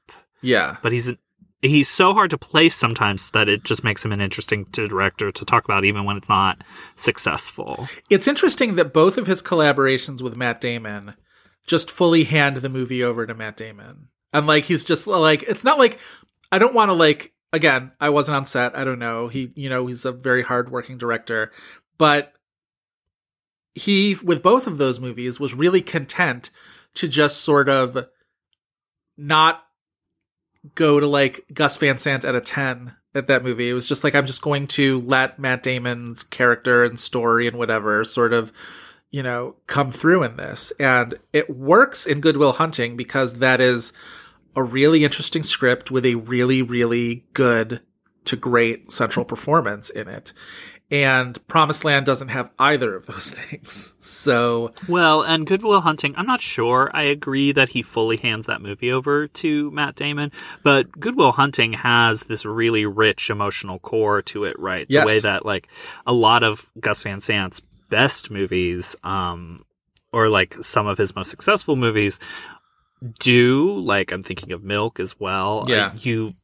There's other things going on about My Own Private Idaho, but like I do think of that as an emotional movie as well. Oh yeah, definitely. Yeah, I guess it's like he's harder to pin down than I initially sort of thought he would be, because you're right, it's not like My Own Private Idaho or To Die For are of the same type as, I think the fact that he did Jerry and Elephant and Last Days back to back to back, that it really was this trilogy of movies with similar vibes and aesthetics to each other. Like they were all small in ways that kind of conversed with each other, even if they weren't like about like same subject matter. But like that felt like that was the period of his career where it felt like the Gus Van Sant thing is like a tangible thing, which in a way that it hadn't been even since like Drugstore Cowboy, My Own Private Idaho, even Cowgirls Get the Blues, which is like, I think the last time that his career felt that cohesive. And, but like To Die For and the Psycho remake are not like conventional safe movies, but they're not weird in the same way that like Elephant and Last Days are weird, if that makes sense. So it's like, it's not like it's just you get one Gus Van Sant or the other. There's like a lot of different flavors of Gus Van Sant, but one of them is this kind of Finding Forrester, Promised Land, real soft pedal, like just a real soft pedal. And it doesn't work as well. But I think those are the ones that like unsurprisingly come under our umbrella of what we talk about, where it's like, eventually Gus Van Sant had the kind of a reputation where like his kind of movies are going to get a little bit of Oscar buzz no matter what. Mm-hmm. And so I mean, even Sea of Trees before, it was seen at Cannes, right? Like, was the fact that it was at Cannes at all is Gus Van Sant and his reputation sort of. It's so weird because I don't think he has had. Well, I mean, Elephant obviously that's his biggest Cannes success, but like that they took that movie at Cannes, and never ceases to amaze. You can say that Gus Van Sant is also on this like downshift in quality. That didn't necessarily start with Promised Land, but like is prominent for that because it really kind of started with Restless, that movie nobody saw with Mia Wasikowska. Yeah. Because there's that, Sea of Trees, and Don't Worry, he won't get far on foot, which also isn't very good. Right. That we hope Gus Van Sant can bounce back from. He had this Will Ferrell movie that he was going to shoot at Paris Fashion Week. Right. But obviously the pandemic derailed that. Right. It was written by Michael Chabon, etc. Like, that sounded incredibly promising. Yeah. Because, that's the sort of the big bummer of the sort of post-Milk downturn for Gus Van Sant in the last decade is it's not just like they were misses, but they were real quiet misses. Like Restless was a failure that nobody saw. Promised Land was largely a failure that mostly nobody saw. Sea of Trees was a disaster, but it was a disaster that happened outside of the vision of anybody who wasn't at the Cannes Film Festival. Like, you know it was bad because you heard it was bad from, like, across the ocean. But, like, nobody you know has seen The Sea of Trees. I'm saying... I've seen Sea of Trees. No, I know. I'm not saying you specifically. I saw that. But, like, the average person doesn't know anybody who's seen The Sea of Trees. I know you've seen The Sea of Trees. I'm like, don't worry, he won't get far on foot, which was a Netflix movie, right? Amazon. I knew it was a streaming thing. So, like, it was certainly widely available to people, but still nobody saw it. So he's like disappeared in a way that, like, bums me out. Because I think he can be a really interesting director, and I think we're sort of better for the moments when he is being a really interesting director. Mm-hmm. So there's that. Let's talk about Gasland for a second. I sort of glossed over it when we talked about the origin of this movie, but Gasland was a documentary that was nominated for Best Documentary Feature at the Oscars in 2010, and it's about fracking and the environmental aspects of fracking. It's the one that was mostly well known for the scenes where they were lighting people's tap water on fire to show how much natural gas was in the water supply and how much contamination was in the water supply. And my remembrance of Gasland, that's because, you know, I am a dum-dum who learns about the world through mostly movies and TV, is I remember being like, oh, that's the first time I ever really heard about fracking. Aren't I, like, you know, the simple person who needed, like, you know, a Hollywood movie to tell me that this thing exists?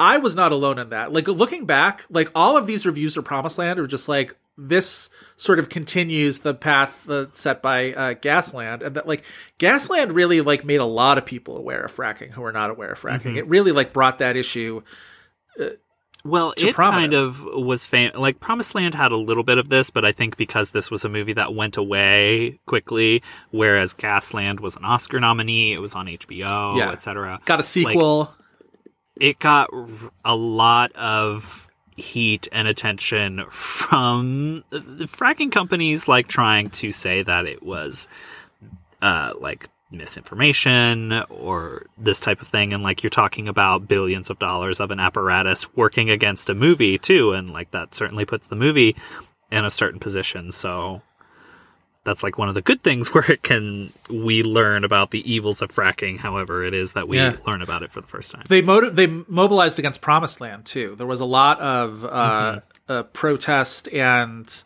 sort of an informational campaign. Interesting. It's so funny to feel like, oh, hey, this movie shows that, like, how big energy companies will really, like, put their whole apparatus into mobilization about disinformation about fracking. And it's just like, well, to counter that, we are going to mobilize our organization to sending out disinformation about fracking. And it's just like, cool idea, guys. Like, your sense of irony is sharp.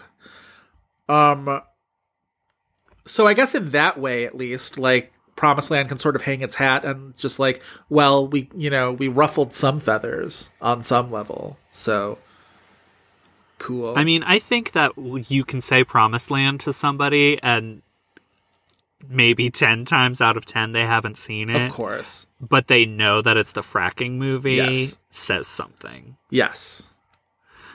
Yeah, when we put out our teaser for what movies are we going to do in February, and you did the famous Peppermint crossing her fingers in front of her mouth. Not the fracking. As soon as people recognized that image, they were like, oh, you're doing Promised Land, the movie about the fracking. So, yeah, you're not wrong there at all. The fracking movie about the fracking. I want to go through my notes and see if there was anything that I missed. The thing at the beginning where Matt Damon and Rosemary DeWitt are at the bar and they're flirting or whatever, and they do the thing where he does 8 shots in 8 minutes to get everybody at the bar free drinks or whatever. 8 shots in 8 minutes is a lot. Like, they up it from 6 shots in 6 minutes to 8. And I'm just like, that's gonna, like, he wakes up with like a hangover, but I'm just like, I'm surprised he woke up. Like, it's one of the good beats of the movie that it immediately cuts to him waking up on her sofa with a hangover from hell. Though, yeah, you're right. Even if he woke up, he would be waking up very slowly. I'm surprised he could move. Like, awake. Yeah, that's a lot of shots. I liked that little moment. There are a couple little moments in this movie that I think are really well observed. The moment where the basketball team comes out and they need the gym when they're in the middle of the meeting, the Hal Holbrook meeting at the gym. I was just like, oh, okay. Like the apparatus of this town kind of moves on. I liked that. I liked Frances McDormand flirting with Titus Welliver. Yeah. Unlikely couple alert. Like, she's too big to get cast on Bosch, but like kind of cast her on Bosch. Like I want my Frances McDormand Titus Welliver romance to happen in some medium or another. She's Titus Welliver, the most unlikely small town citizen you've ever seen. Titus Welliver, like, I don't know how the age spaces out, but I'm pretty sure you could cast him as Sam Elliott's son in something, right? Sure. They're probably about they a good 20 facial features. They're like 20 years apart. Like Titus Welliver has such a Sam Elliott vibe to me. Like especially when they put any kind of facial hair on him whatsoever. Like it's I mean, but Sam Elliott's so cuddly. Titus Welliver like plays characters who kill people. But like Sam Elliott's cuddly when he wants to like play against type. Like Sam Elliott's vibe is like that's a gruff man. No, Sam Elliott's vibe in the past decade Sure. has been, hi, would you like to have sex with a septuagenarian? Right, because every movie that casts him decides they're going to cast him as like against type, essentially. Like he's like that voice is meant like that, he's handsome. He is, but he's also just like, he's a grumble face. I can't get over. I wrote down like multiple notes about John Krasinski's Henley. Like, Lord knows I'm attracted to a man in a Henley, but like it would not endear him to the people in this town. I'm telling you. Yes. Okay. The part where Hal Holbrook has to tell Matt Damon's character he's a good man by saying you're a good man. I'm just like, that's when you know that like a script really needs to like. The problem this movie has with who am I supposed to root for in this movie is such a huge one, where it's just like, oh, is it the corporate stooge or the like wildly insincere bro environmentalist? And it's just like, ultimately, like, where am I supposed to go with this? Like, what do you want me to do with this? Because I have no, even if I'm going to go in one direction or another, it's not going to be enthusiastically or like with my heart. So I don't know. Yeah. Am I wrong? It's been a while since we've watched kind of one of these, not to put too fine a word on it, but like nothing movies. Yeah. And then my last note, because I watched the trailer before we started recording, there's enough Monsters and Men song in the trailer because this was the era of everybody puts enough Monsters and Men song in their trailer, and the law demanded it. So there we were. Fantastic. What do you got? Anything else before we hop on into IMDb land? I don't think I have anything. Let's do the IMDb game. All right. Why don't you tell our fair listeners what the IMDb game is? So, townsfolk, if we do have any fracking representative salespeople, first of all, shame on you. Second of all, the rules of the IMDb game for everyone of the village and not. We end our episodes with the IMDb game where we challenge each other with an actor or actress to try to guess the top 4 titles that IMDb says they are most known for. If any of those titles are television or voiceover work, we'll mention that up front. After 2 wrong guesses, we get the remaining titles' release years as a clue. And if that's not enough, it just becomes a free-for-all of hints. Free for all. Free for all. IMDb. All right. That doesn't work. Chris, do you want to give or guess first? I think I want to give to you first. All right. You've been on a streak of doing very well. I know, this can't last. It can't last because I would like to challenge you today with a performer we mentioned in this episode as a National Board of Review winner. She was also nominated at the AARP Movies for Grown-Ups, so don't give all the credit to the National Board of Review for going there first. Also Critics' Choice nominee, Ann Dowd. Ann Dowd. I knew you were going to do this to me. Okay. No television. No television. No television. Wild. Utterly wild. Despite her Emmy Award-winning performance on Hulu's, The Handmaid's Tale. Emmy award-winning performance on Hulu's The Handmaid's Tale, and also rad-ass performance on The Leftovers. Like, God. Oh, yeah, because I've never watched The Leftovers, but I do love the gif of her saying, "Let's go fucking die." You would really like The Leftovers. I know there's probably some resistance to, like, it's the show that everybody's talking about, so I get it. But No, it's not that. It's just that it's a lot of seasons of TV. It's a commitment, but it's it's quite good. Or as Anne might pronounce it, TV. TV, the great people working in TV. Okay. Annie Dowd. Well, like, if it's not any of the TV shows... National Institution, one of our finest, Anne Dowd. Compliance has got to be one of them. Compliance is. All right. So now we get into... What are the other movies? Okay.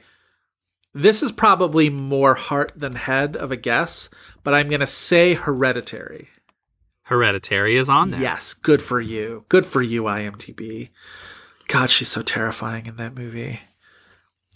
But in a weirdly, like, she's so terrifying because she doesn't play it like she is in a horror movie or she's nefarious, which if you look at that character and, like, her point of view in this, like, coven or whatever, like, they think they're doing the good work. No, it's true. All right, now I've got to think of, like, there's probably something that's, like, big budget, but she's got a small role in that, like, I'm forgetting. The good thing about Anne Dowd is that I'm only really working with, like, the last decade. Like, I can't imagine anything from before 2010 is going to show up on her IMDb. Oh, no. It's not Collateral Beauty, is it? Is that a guess? Yes. No, it is not Collateral Beauty. I've never gotten a gif of Anne Dowd, like, tiptoeing to a mailbox, but it's one of the funniest acting beats I've ever seen in something that wasn't trying to be She's funny. So entertaining Can't wait in that till we do movie for, Collateral like, Beauty. hardly being in that movie, but, like, oh my God. All right. Okay. All right. God, what other movies has she been in? I'm so attuned to her on television.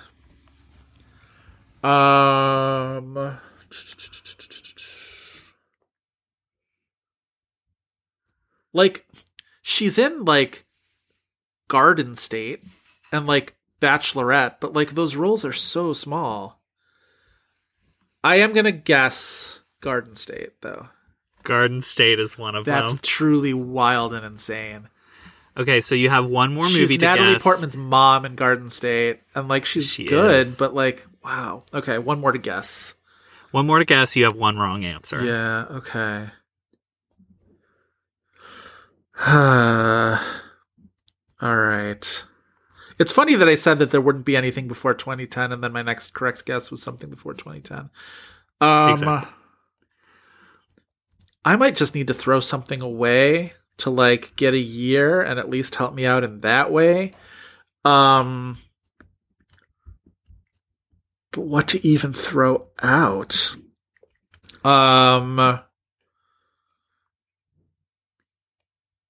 Like, she's in... I'm just going to guess Bachelorette, even though I don't think it's Bachelorette. It is not Bachelorette. Okay. The year of your film is 2004, which is the same year as Garden State. As Garden State. God damn it.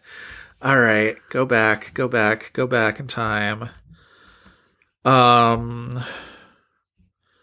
2004. See, it's going to be something that she was, like, in, like, such a super, like, character actor role that, like, I'm not going to remember. Is it a movie I've seen, or is it, like, something that's, like, totally Absolutely, you've seen this movie. Okay. Is it a movie I like? I forget, but I think so. Okay.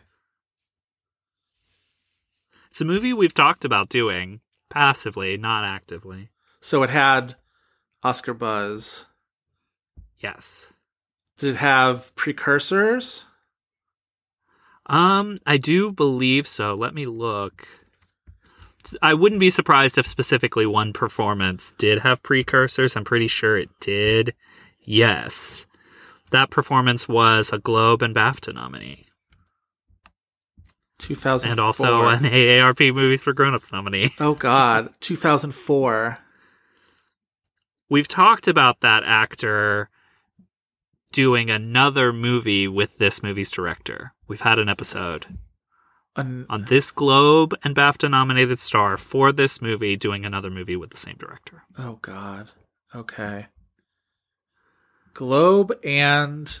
Did you say BAFTA nominee or Globe and Critics' Choice nominee? Globe and BAFTA. And AARP. And AARP. Oh, it's Meryl Streep in The Manchurian Candidate. It's The Manchurian Candidate. Yes. Ann Dowd's in that movie. The Manchurian Candidate. Huh. Yes, she plays a congresswoman. Sure. I should go back and watch that again and enjoy Ann Dowd. That's awesome.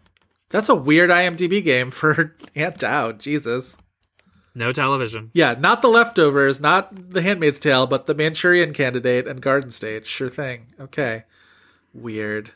Well, my streak of perfect games had to end sometime. Okay. I'm so sorry. All right. For you, my friend. Actually, I'm going to give you this person's name before I tell you why, and then I'll tell you why later. Oh. But I'm going to have you do John Goodman. John Goodman, who won the, whatever legacy prize they want to call it at National Board of Review, the year of Promised Land. Yes. Is that the why? I'm just going to have you guess. Okay, so you didn't say television, so I'm going to guess no television. No television, no Roseanne, no The Connors, no Righteous Gemstones. So Argo. Argo, yes. Cool. 10 Cloverfield Lane. Yes! You motherfucker. I thought that would be hard for you. He's so good in that movie. He is. People don't talk about that movie anymore, though. It's too bad. It's a great movie. Yeah. Lebowski. Nope. Strike one. No Lebowski. Barton Fink. Yes, Barton Fink. You son of a bee. I knew a Coens would be in there. Now, my curiosity is it just one Coens or is it another Coens? I mean, if it's another Coens, it's not going to be Inside Llewyn Davis, I don't think, because he just has the, one or two scenes. I don't think it'll be Coyote Ugly. Should be, though. I mean, that man dances on a bar. He earned it. You know what? John Goodman always earns it. He's great. He is great. Screw it. I'm just gonna try to get the year, though I think this could be right, and I'm gonna say Raising Arizona. It's not Raising Arizona. That's a very good guess. Your missing year is 2012. Ah, okay. So also the Argo year. Is it Flight? Flight. Yes. I didn't want to tell you before that the connective tissue was that he won that NBR prize for 4 different movies in 2012. 2 of them being Argo and Flight. Yes. What was the other one? Hold on a second. What are his other 2012 movies as I'm looking at his? I think one of them's Trouble with the Curve. It is. It was Argo, yeah. Trouble with the Curve, Flight, and he was a voice in Paranorman. Gotcha. So that's what they gave him to. So sure. He's in a short film called KFC Loves Gays, where he plays Colonel Sanders that I'm going to maybe need to track down at some point. Sure. Go for it. Work. Oh, I love John Goodman. He's great. It's insane that he's never been nominated for an Oscar. I don't know how that's going to, rectify itself, but hopefully soon. All right. Yeah, it's cool. Good episode. Anything else before we go away about Promised Land? Glad we did it. 2012 is a really interesting year to talk about. More interesting than to talk about Promised Land, but I love talking about 2012 at the Oscars. It's a really strong, rich kind of a year. It's a time. It's a time. It's a time. All right, that's our episode, though. If you want more of This Had Oscar Buzz, you can check out the Tumblr at thishadoscarbuzz.tumblr.com. You should also follow our Twitter account at had_Oscar_Buzz. Chris, where can the listeners find you and your stuff? You can find me on Twitter at Chris V. File. That's F-E-I-L. Also on Letterboxd under the same name. I am on Twitter at Joe Reed, Reed spelled R-E-I-D. I'm on Letterboxd as Joe Reed, Reed spelled the exact same way. We would like to thank Kyle Cummings for his fantastic artwork and Dave Gonzalez and Gavin Mevius for their technical guidance. Please remember to rate and review us on Apple Podcasts, Google Play, Stitcher, Spotify, wherever else you get podcasts. A 5-star review in particular really helps us out with Apple Podcast visibility.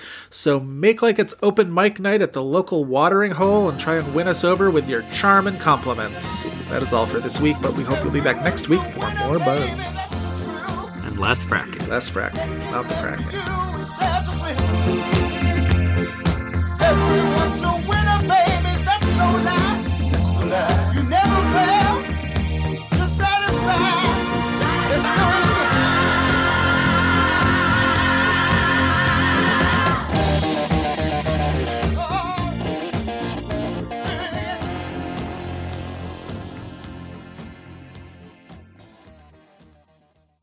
Poop, poop. She said dick poop.